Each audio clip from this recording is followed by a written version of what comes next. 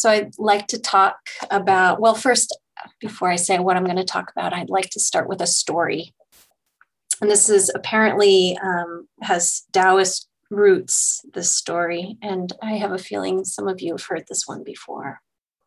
An oldie, but a good one. So the stories of an old farmer who had worked his crops for many, many years. And one day his horse ran away. And upon hearing this news, his neighbor came over to visit and said, "Oh, that's such bad luck." And he said this with real sympathy. But the farmer responded, "Maybe." And the next morning, the horse returned, bringing with it 3 other wild horses. "How wonderful," the neighbor exclaimed. "Maybe," replied the old man. The following day, his son tried to ride one of the untamed horses and was thrown, and he broke his leg.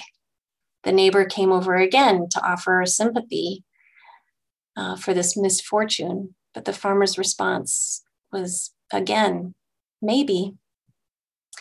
The day after, military officials came to the village to draft the young man into the army. Seeing that the son's leg was broken, they passed him by. The neighbor congratulated the farmer on how well things had turned out. "Maybe," was his response.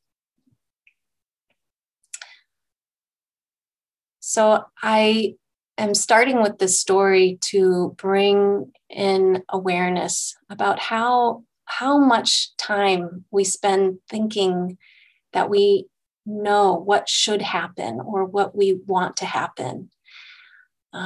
That we are often, as human beings, very tied into this idea that if we can control and line up all of the good things in life, that we will have happiness. There's this dependence, in fact, that I think most people, I'm going to reach and say most of us here, that there's a dependence on this idea that if life can be just so, then everything will be all right. That then, all of my wishes and aspirations for life will come true, and I will truly be happy, and everyone around me will be happy. So we're so unconscious to how dedicated we are to this notion that as long as we're successful, as long as people like us, that people are pleased with us, that we can continue to line up our pleasant experiences, that everything will be fine. And I wonder, even, we can use the chat for this, if you can think about it for a moment. If you were to fill in this phrase of, if I, or as long as I blank, I will be happy. And think about it for a minute. And it could be something as silly as long as I get my coffee in the morning, then I'll be happy. Everything will be fine, Or it could be something that has been a story that you've had for a long time. As long as I can find my true love, then everything will be fine. As long as I can have financial stability, then everything will be fine. As long as my kids are happy, I will be fine. As long as, people are pleased, then everything will be fine. As long as I'm breathing, I will be fine. That's good, Deb. Yeah, we can put some in, let's put some ideas in the chat and just see what we come up with. What do you subscribe to? As long as I exercise and meditate daily, everything will be fine. As long as I have my cozy home, I will be fine.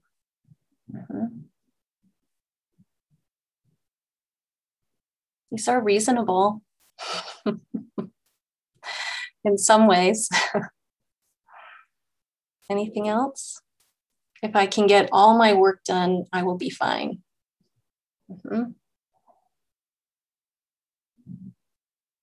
Anything else?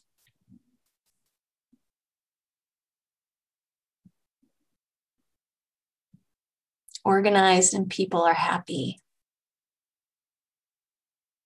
As long as my loved ones are healthy and happy, I'll be fine.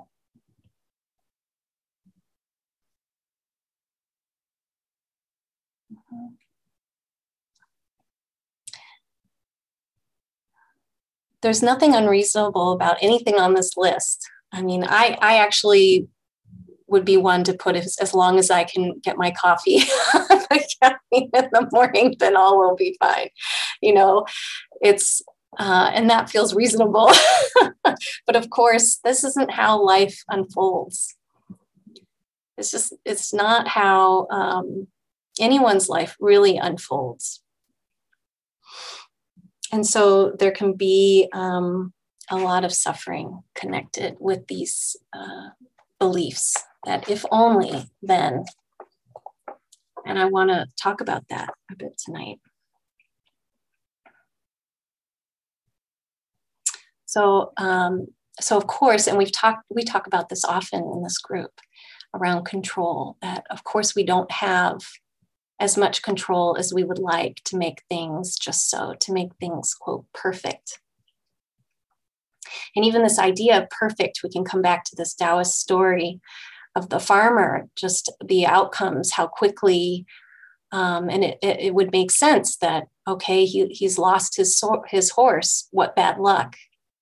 And then, of course, that turns into good luck, and then bad luck, and then good luck, and kind of thinking in this dualistic way of this is good, this is bad. This must be good, this must be bad. Oh, this shouldn't be happening. This should be happening. And we get into this routine of looking at what's happening in the moment in this very narrow view, that when things are feeling positive and preferred, that, oh, great, happiness is here, then everything will be fine. And when they go in a different way, oh, I must be unlucky, I'm doing something wrong. You know, oh, I've failed. I've failed at this. Right?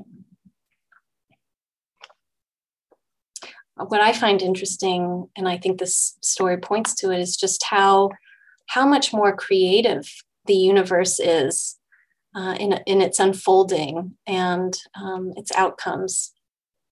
You know, we might have an idea of how we think things should go, but the universe is way more creative than our small minds of what we would plan for our future.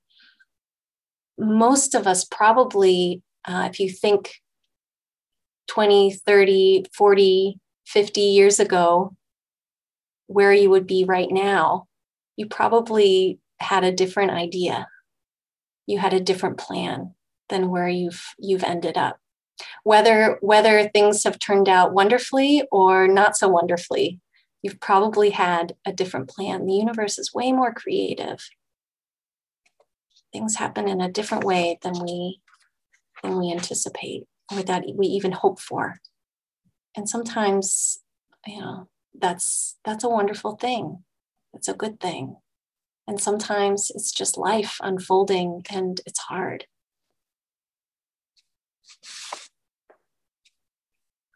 So this kind of whiplash of going back and forth, connecting these kind of positive things in life and to happiness, and the negative, quote, negative things in life to unhappiness. The Buddha called these the 8 worldly winds, or the 8 worldly dharmas.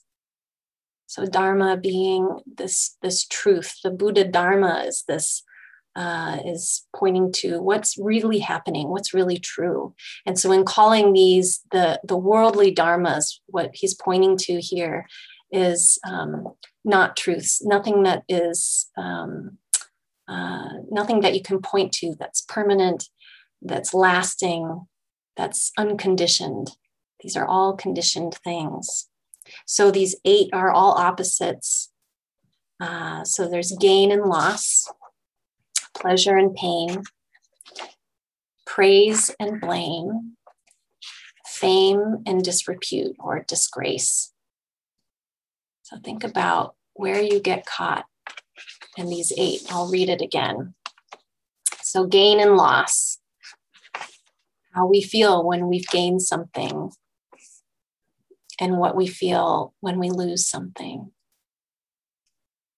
How we orient who we are when we've gained something and when we lose something. Our sense of ourself can shift just from those conditions. Pleasure and pain, what we do with pleasure, we want more. We're driven by it sometimes, we want more. Pain, we're driven in a different way. We want less. We want to get rid of it. We want to fix it, put it over there. We don't want it. Praise and blame, there's that love and that desire sometimes for praise. We want to hear that we're doing a good job, that we're a good person. Blame, it's so painful when we hear that. Our sense of ourself, again, is so entangled in these worldly winds. How we're feeling about ourselves or our image of who we are shifts greatly depending on whether we're being praised for something or blamed for something. Fame and disrepute. Are we being popular in this moment? Are we being liked? Or are we perceiving ourselves in that way? Or is it the opposite? Something's happened and there's a different story about us. Maybe it doesn't line up with who we think we really are, but we're feeling that we're being seen in that way, or we really are. That's what that does. So the Buddha talks about these winds as what can consume or drive an untrained mind. He uses this phrase of untrained mind. So someone who's not trained in the practice and the Dharma, someone who doesn't know to even look or to notice that these are conditioned elements that are in society and within ourselves. He talks about them in that way, that there's an internal relationship with these winds and an external. So this internal relationship with these 8 is how we orient to ourself, how we're seeing ourself. How are we feeling about ourselves today or these days? What's the image of ourself? Something has happened and we can easily solidify around that. We get a promotion and how we are and our confidence can really solidify around that. Oh, I'm so great. I've got this. Or we get fired and just how deflated we can quickly become. And we can't get a job. We can't find a job. What that does to our sense of self. So this internal relationship, how we judge ourselves compared to others too, internally. So looking at the haves and the have-nots, and where do we line up in all of that, in all these different areas. And then there's this outer worldly winds that are happening. That these are within society. These are really agreements. They're unfortunate agreements that are present in all societies that I know of. Maybe there are some communities that aren't living in this way. I don't know about. But the majority, these are present. And so it's all around us. Whole economies are built off of these worldly winds. Careers, industry, our social norms. There's so much of these 8 factors that are tied in. There's a lot of value in society with these 8. So no wonder we become so heavily influenced and trapped by them, and maybe not even know that they're at play. It's kind of the fish not realizing the water it swims in. This is part of the reality that we've collectively agreed to. And it's through the Dharma that we start to pull that apart and start to see maybe I don't need to put so much value or any value in these things. Maybe identifying with these 8 winds is not bringing me happiness, but maybe it's bringing me the opposite ultimately. And when we do put our sense of self on these 8 winds, there is no peace. There's no peace. We're just blown around. We're pushed in whatever direction the conditions dictate. So that feeling of spinning, that feeling of no ground, that feeling of who am I, that feeling of I just can't quite get there. There's never enough. I'm never enough. This person's never enough. Whatever the story is, when that story is running, or any of these stories are running, you can be sure that these 8 worldly winds are at play. And there's no peace in that. There's so much energy that we end up putting in either building our fortress of perfection, of putting those 4, the pleasure, praise, fame, and gain, getting those all lined up so that everything will be just fine. It's a lot of energy put towards that once we get those all lined up in whatever form they take within our life, everything will be okay. Or there's a lot of repair being done for when we fall, for when things don't go well, when we find ourselves in that pain, blame, disgrace, loss. A lot of energy going towards healing and repair. And there's nothing wrong with success or experiencing pleasure, of experiencing a compliment, of being liked. There's nothing wrong with any of this.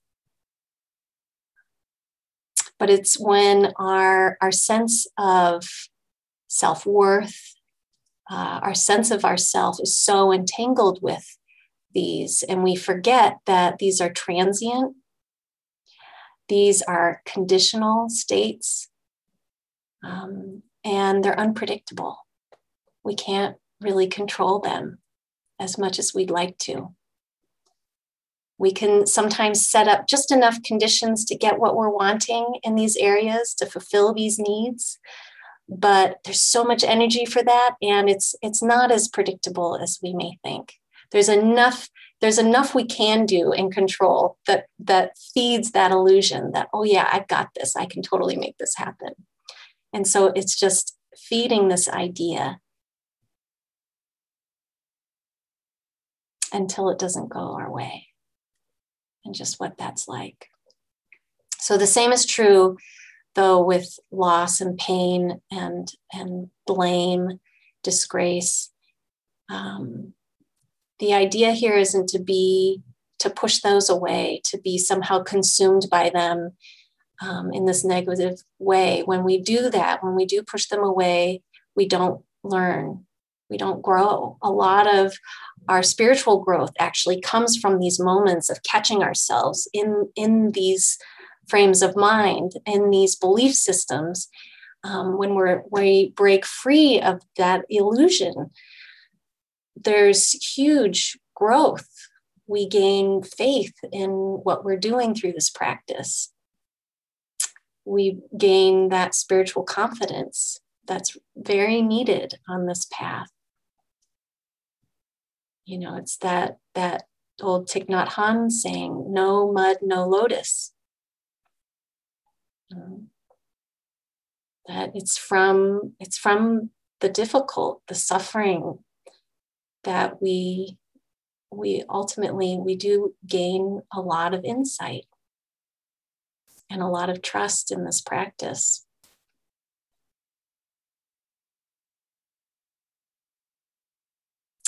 And then if we become consumed by it, by these more challenging or negative states, we think, well, that's it. I'll just, identify with this side of life. That too is problematic. We begin to form a very unhealthy sense of self, of who we are. It's just another type of selfing, of ego. It's just kind of the deflated, unhealthy side of ego. That small sense of self that doesn't honor the fullness of who we are as human beings. So how do we move with these worldly winds? What do we do? I have another story for you. This also is a Taoist story. And for some reason, they all seem to be old men. But this one's about an old man who accidentally falls into a river. And this river has rapids that are leading to a high and dangerous waterfall. And the onlookers fear for his life. But miraculously, he comes out alive and unharmed downstream at the bottom of the falls. So actually goes through the falls and lives. People ask him how he managed to survive. And he says, I accommodated myself to the water, not the water to me. Without thinking, I allowed myself to be shaped by it. Plunging into the swirl, I came out with the swirl. This is how I survived.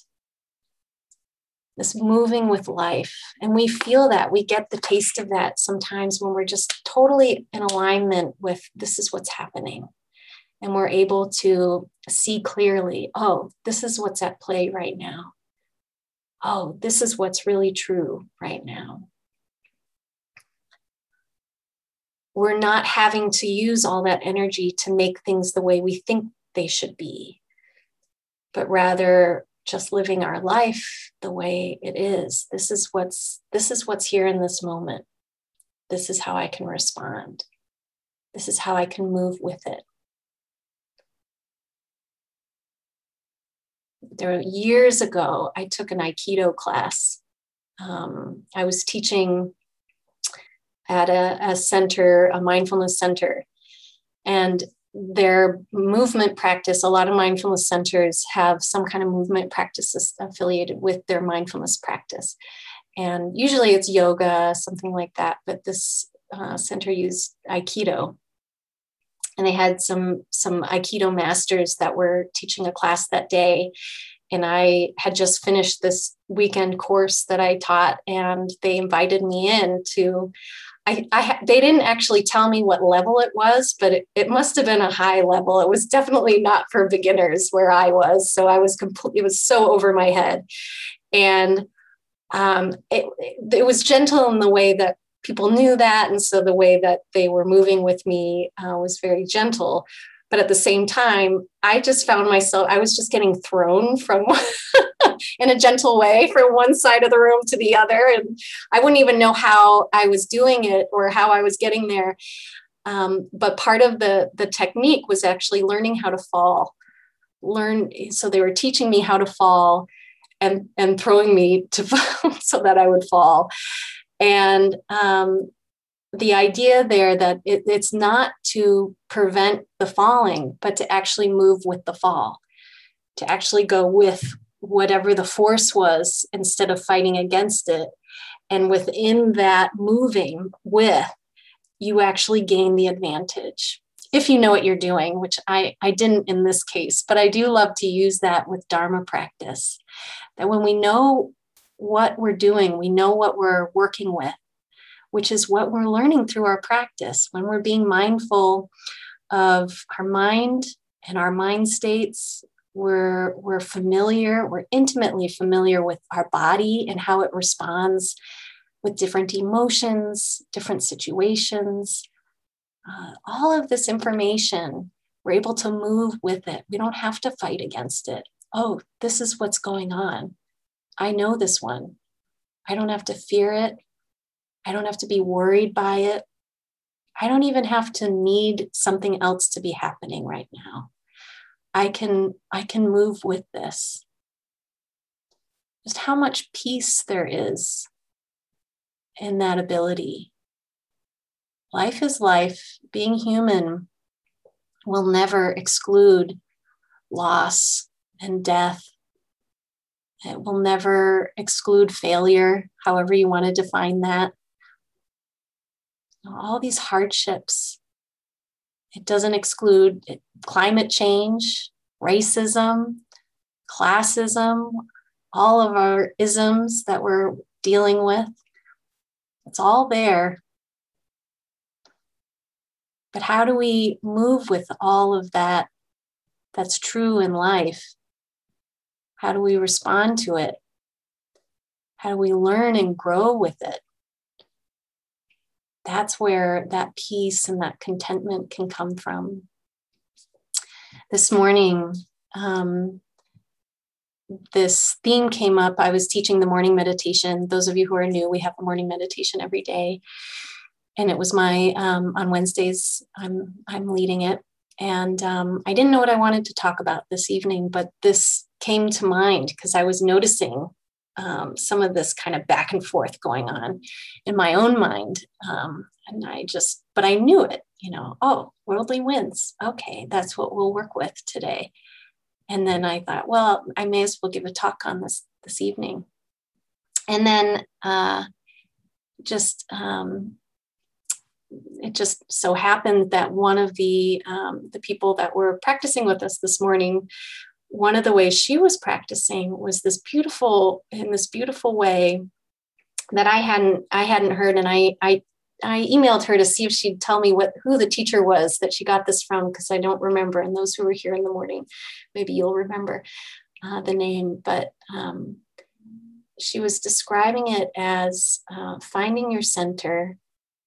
You start by imagining your lower body as a mountain and just what that image does to settle yourself. And then imagining your middle as the ocean. And she talked about how that was helpful for her not to spill over, that it just kept things, her whole posture would change and it kept her very centered in her body. And then her head being in this great vast sky, the stillness of the sky without any weather in it. That's how I remember it anyway, of how she shared it. And it was, yeah, does that sound right, Jeannie? And it was just so beautiful. And so then I shared how remarkable that was for me, that she shared that because I was experiencing these worldly winds. And this is kind of the imagery that makes sense with the worldly winds, this idea of something so solid as a mountain that, in a windstorm, the center of that mountain isn't moved. And, the vastness of the ocean, there can be wind blowing at the top, but if you have ever dove down to some depth, the stillness that is there, even on a really windy day, that the ocean, there's current there, but it's something very different from what's going on at the surface. And then this beautiful, vast, open sky, it's just accepting and allowing, oh, this is what's here. This is what's real right now. Okay, I'm going to be present with this. And so in this way, when we look at these worldly winds, one of the ways we can practice with it is this embodiment of what is it like to have this peace and this stillness at our core. And even if at the edges, we're feeling a little shaky, there's something that our Dharma practice offers us. It offers us many things: refuge, clarity, equanimity, compassion, faith, mindfulness. All of these gems within the Dharma can be at our core, and we can call on different aspects of the Dharma to help us when we are feeling shaky, when we're feeling like we're just getting pushed around by life internally and externally, in our mind and out in the world. But there's something we can come to if we know to do it. That's the key part. Knowing, okay, this is what's going on, and then knowing what you have. What you have.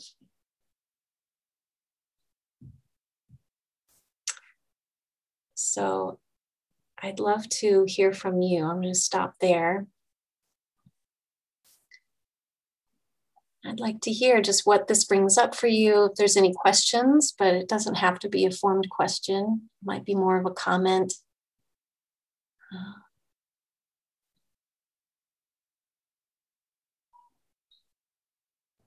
I loved your Aikido analogy. I did a little bit of Aikido. And you do some, yeah. Going with the fall, I never thought of it that way. It's pretty cool. I have a feeling Aikido has brings in a lot of great metaphor and analogy for Dharma practice, but that was the only thing I learned was how to fall. Yeah, how to fall with life. Also, scuba diving has good analogies. Mm-hmm. Yeah, I agree.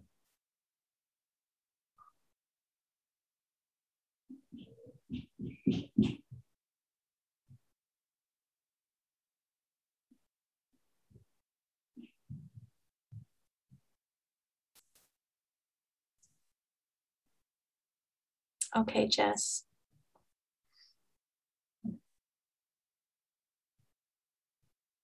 Yeah, there's something very counterintuitive about falling with life. You know, there's something primal in us that braces, doesn't want to do that. It doesn't seem safe. It feels like, you know, nothing's going to catch us, isn't it? There's something through practice where we're giving it more information, more wisdom. And how is this all actually working? What's really here that allows us almost to speak to that primal instinct and that nervous system? Say, actually, this is okay. It's okay to move with this. But sometimes that's fighting something very strong within us that says otherwise. That's also very real. There's a story that Joseph Goldstein tells in one of his books. I'm not sure which one at this moment, but he talks about, it's another story that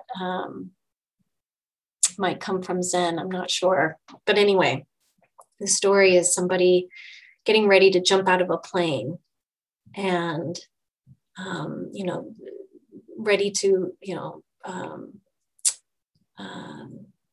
what's that called? Not parachute, but parachute out of the plane. Yeah, parachute out of the plane. So he jumps out of the plane and falling, and then is ready to pull the chute.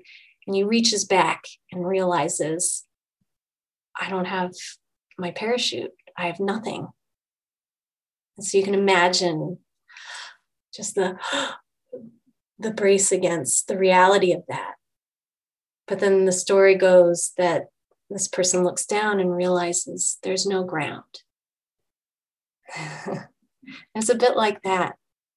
You know, we're learning to fall, but not so that we're, smacking that ground.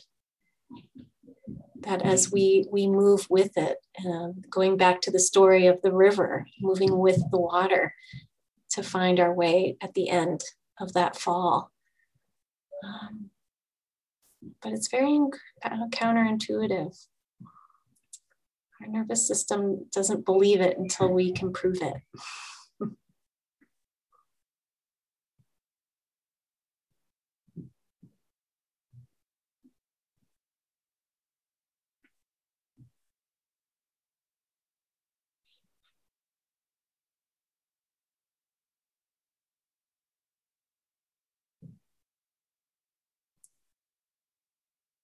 Yeah, Eve.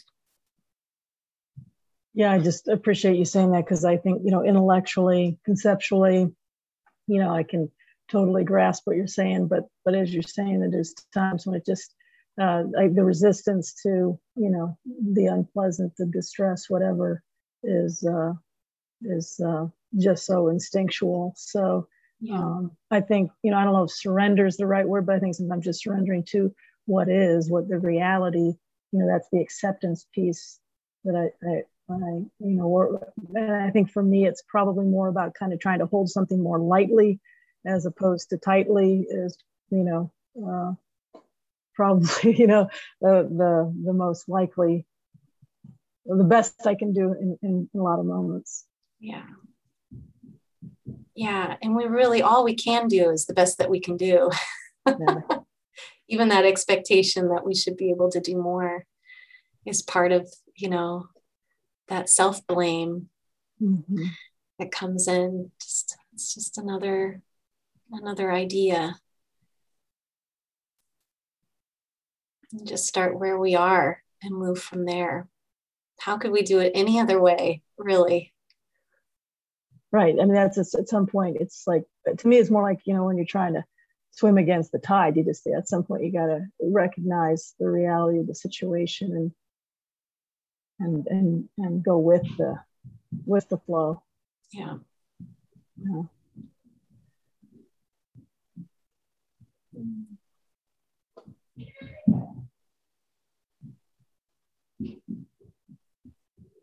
I'm just thinking of all these scenarios in my life where it was that way of, we're going to make this happen. We're going to make this work. It's going to be okay. And then realizing I have to let go. It's not going to be okay in the way that I want it to be. And having to let go of certain expectations or a certain idea of story of how I thought things will go. This just has to turn out like this. What would my life, or what would this person's life, if it's affecting someone I love, how could that possibly be okay? And then, the worst will happen. And it's kind of amazing just how things unfold and life continues in some way and some healing happens. And there can be so many blessings. Look at this past year, just all that's happened just within COVID. I remember when we thought it was going to be 2 weeks. Remember that? We just couldn't have fathomed more than a year of lockdown. For some people, it's even continuing who can't get the vaccine or can't take it. We could never have thought. There was just, there's no way, and then it was a month. And then there was a point where we had to let go into it, or it was just too painful. Right? Remember that? And everyone here lived through it, and we made it through. We adjusted and we moved through. And sometimes we had really graceful moments, and other times I bet you can remember really coming up against and pushing against, this can't be happening. I really need it to go this other way. Not one more disappointment, please. And then, life unfolds in ways that we weren't always able to control. But it's not the end.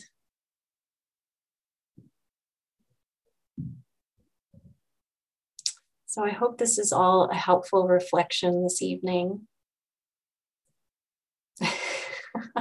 Thumbs up. That's nice. Oh, jazz fingers. I love it. Great. Well, and Wendy, you've got your baby there. Hi, sweet Khalil. Aw.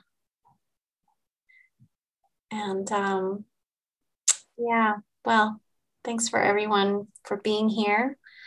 I'm going to dedicate the merit of our time. So just taking this moment to acknowledge and reflect on all of the practice, wisdom, care, just being here as a community, as a group, practicing together and being engaged in the Dharma in this way, that there's great benefit of that. There's wonderful merit that comes from that. And so we can dedicate the merit of our practice, let it be not just for our own benefit, but for the benefit of all beings everywhere, in all directions, excluding none, those who are seen and unseen. May all beings be happy and content. May all beings be safe from inner and outer harm. May all beings be healthy in mind and body. May all beings be free. May we all be free.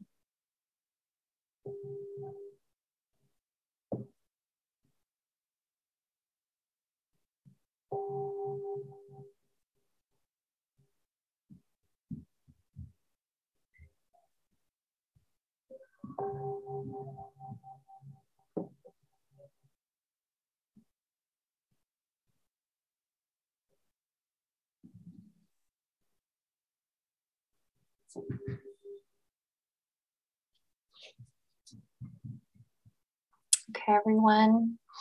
Just a quick reminder that Saturday we have our town hall. I almost forgot to remind you.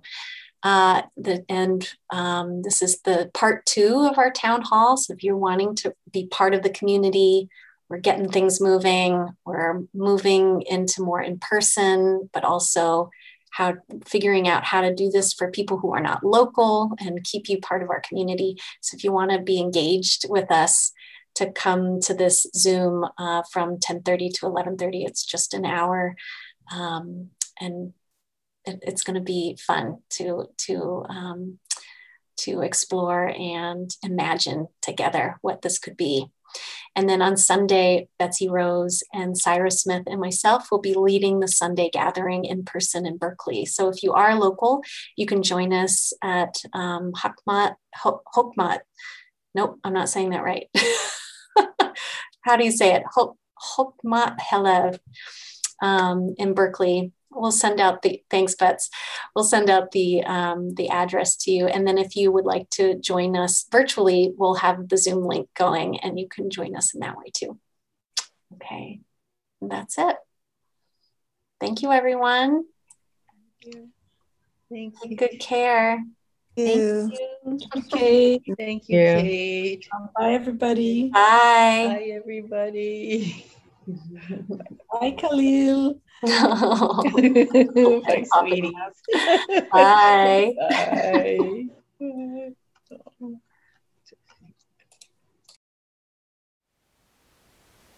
Thank you for listening. To learn how you can support the teachers and Dharma Seed, please visit dharmaseed.org/donate.